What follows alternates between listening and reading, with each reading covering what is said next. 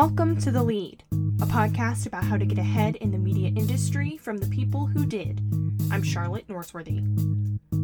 In this episode of The Lead, I talk to Mariana Heredia, founder of Fenix Journalism, which is an organization that supports crowdfunded investigative journalism projects.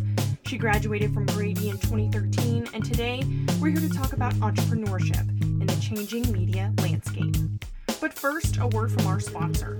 This podcast is brought to you by the Cox Institute for Journalism, Innovation, Management, and Leadership at the University of Georgia's Grady College. To learn more, go to grady.uga.edu/Cox Institute. Now, here's The Lead. Well, welcome to the show. Excited to have you. Is this your first time back in Athens since you graduated, or? It's my second time back, Okay. but it had been a minute. The first time I came back was in 2017 for a wedding, and I graduated in 2013. So it had been a while. It's been a minute. Yeah. Well, we're excited to have you back. And so, like you said, you graduated from Grady in 2013. What have you been up to for the past 7-ish years? Oh my gosh, You've sort that's of so crazy. I mean, that is kind of wild. I still see you as a young alum, and of course you are, but a lot can happen in 7 years. Yeah. So what were you up to? Yeah, so a lot has happened. When I graduated, I studied public affairs, which I guess is just journalism now. But at that particular point in my career, I was very burnt out. I had been working for the Red and Black for a long time. I had been studying here. I was doing a double major with journalism in Grady and then also business management in Terry. So I was done. I was done by the end of it. And I kind of thought I didn't want to be a journalist anymore. I was like, that's cool. That was part of my career. But like, I'm going to go on to do something else now, which I don't think is typically what people think about when they're graduating. I feel like it's supposed to be the start. But for me, it was very much like an end. So I actually ended up getting a job in sponsorships with Turner Broadcasting. I wanted to kind of get into the ad sales or the advertising business at least. I wanted to learn how the money gets made in journalism. I quickly realized that a lot of the decisions were happening specifically in advertising sales, and I wanted to be part of that discussion. So I started looking for opportunities up in New York to be part of that. And, you know, thankfully Turner is a great company and they were able to transfer me up. But it was a good job in that it was very enlightening. I learned a lot about the ad business. I was really unhappy because I was not doing anything that I really wanted to do. And so that was a little bit of a difficult point. I spent 2 years in that job. I think the first year was definitely better than the second one. The first year I learned a lot. The second year I was like, not really happy here and not seeing a lot of opportunities coming my way. So at that point, I had been sending out resumes. I was trying to get back into editorial. I think I was so unhappy and I was trying to figure out how to be happy again. And the last time I had been happy in a job was when I was news editor for the Red and Black. So I was sort of trying to reverse engineer that. It didn't happen like that. Because I had been out of the job market for 2 years at least, 2.5 years, I didn't have a lot of the experience that people in my age had. It's crazy how quickly that happens, you know? And I also had a big ego and I was, you know, feeling like I deserved something from the world and I was not getting that. So, and I ended up getting an interview with an online media startup. Working in editorial, it was really cool. I was really excited. I really thought it was like, oh, this is exactly the job that I was looking for. So like, that's awesome. Didn't quite turn out that way. It ended up being just a little bit more of having to publish as many articles as I possibly could, which was exhausting. So I think at that point, again, I had to reevaluate.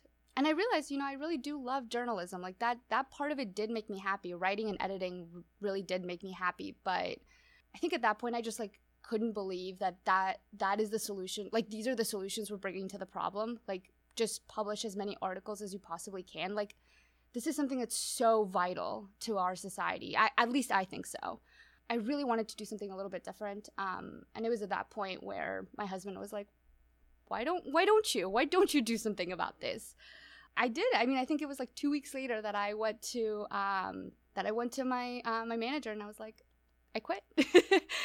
I quit. And so that sort of led me to what I'm doing now, which is Fenix Journalism, which is basically, it's crowdfunded journalism on a story-by-story basis. So we pitch readers on potential story ideas, and then they get to contribute to the ones that they like. Once a story gets fully funded, it goes into production. A journalist sends them monthly updates, letting them know how the progress is going. And then once the story is done, edited, fact-checked, produced, the readers get to read it exclusively. So that's where I'm at now. I want to hear more about your thought process behind just figuring out your own feelings, because it sounds like you have really had to be in tune with yourself to sort of navigate the media industry. And I think that that's something that a lot of people struggle with in terms of figuring out, what is it about this industry that makes me happy? Yeah. And am I happy right now? Am I unhappy? How can you talk about that emotional process of simply just figuring out what it is you actually enjoy doing? Yeah. So I think there's two parts to that. I think the first part came when I was in advertising, also realizing like the world doesn't owe me anything. I think when you've graduated college and you've worked your ass off and you've done so many things to get to this point, that you feel like you're sort of owed something, and you're not. And the world is going to tell you that very quickly. And that's a very harsh reality to understand. But once you do, it becomes a lot easier. Once you understand that you still have to work your ass off and you still have to do all of these things, once you sort of accept that reality, then it becomes a little bit easier. So that was a little bit of like a harsh talk that I had to have with myself with that. So with your move to sort of starting your own business, that is a massive leap to take. Can you explain what that process was like and how you went about developing your own business, Fenix Journalism? It was terrifying. I talk, honestly, a lot of it was just that same emotional work. Fenix, I quit my job at the online media startup in 2017, and I didn't launch Fenix until February 2019. So it took 2 years basically to get to that point. It's a long time in startup, world. And it was a lot of like, are you gonna quit? Like, is this actually what you want to do? I think what helps me get through that, I was very lucky. I had a lot of support behind me.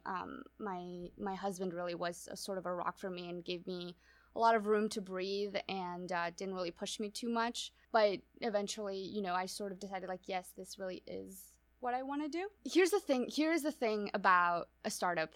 It is going, or any entrepreneurial venture you have, it is going to reflect absolutely everything about you. All of the good stuff, it's gonna do well in everything that you do well. All of the bad stuff, it's gonna struggle so much everywhere where you struggle. So it's being able to kind of realize that and then lean into the things that you do well and get people to help you in the things that you don't do well. Again, like at the beginning, I thought I was gonna do everything for Fenix. I thought I was gonna crowdfund the stories, write the stories, edit the stories, produce them, publish them, do the social media for them. I was going to do it all. It was going to be this one-woman show, which, like, what? No. Like, no one can do that. It's impossible. So I think, realizing that, taking a moment to step back and just becoming, self-aware and having the really hard conversation with myself of, like, you can't do all of this yourself. You're going to need help. And then, honestly, like having the Grady network after that was really helpful because I took a non-traditional path to this and to journalism and editorial in particular. I didn't have coworkers that I could lean on from my time in New York so far. Like I didn't really know any journalists in New York, but I knew Grady students that I had, gone to school with or people that had graduated before and after me. And I very much tapped into that and started DMing and seeing like, you're a freelance journalist, can you work? Do you want to pitch? Is this something you're interested in? Just sort of started gearing up that way. But it was very helpful to have the Grady network. I think that's something that is very special about going to school here. So the idea of crowdsourced journalism, where did you come up with that idea? And is there a market for that? Will people pay to not even read stories, but pay to just see them be made? So TBD on that second part. We're still, proving the concept. But the idea basically came from, it started out from me wanting to a better relationship with our readers. I think in a traditional business model, you have advertisers who are paying for the content, you have journalists creating the content, and then you have readers consuming that content. So it creates a misalignment in incentives. The advertisers want one thing, the readers want the other, and the journalists are stuck in the middle. Basically, the people paying for the content are not the same as the people that are consuming the content. So I saw that very clearly. So I was wondering, how is it that I can realign those two things? And there's several ways. Subscriptions work very well for that as well. Like if you subscribe to a newspaper or a magazine, you're contributing to that journalism directly. But what I felt was missing was, as a reader, I don't really get to talk to my journalists, and that journalists don't really get to talk to readers necessarily. Like that connection doesn't happen. And it makes sense in traditional journalism. When you're creating a print product, there's not a two-way street of communication. We have the internet now. We can have that. People can write us back. They can comment back. They can say what they like and what they don't like. So I thought, why not have, people decide what it is that they want to read? Like, why am I guessing what people want to read? Why don't I just ask them? And then the crowdfunding came in because, I do believe in independent journalism. I do believe in being critical about sources and the topics we're covering, and looking at everything sort of from an objective perspective, but also, from I don't want to say skeptical, because it's not exactly that, but it is just a critical eye. Yes, exactly. Thank you. So I figured, if we have like a single person pay for a single story, well, then that just becomes a little bit like PR. But crowdfunding works really well, because then you open it up to everybody, and everyone gets to have a say. It's a little bit like democracy in a way. So I thought crowdfunding would be great. I didn't want to have, it's not a platform necessarily. I wanted to take some of the work out for our readers. Like, they shouldn't necessarily have to tell me like exactly what to cover. It should be an easy process for them. So when you're a platform, you're sort of creating, you're having other people create the content. I didn't want to do that. I wanted to create the content ourselves. And when you're able to crowdfund, you're able to just tell people, like, if you give me, if you set prices for them, you can tell them, if you give me $2 for this story, like, this is what I'll create. And so it becomes easier for them to engage.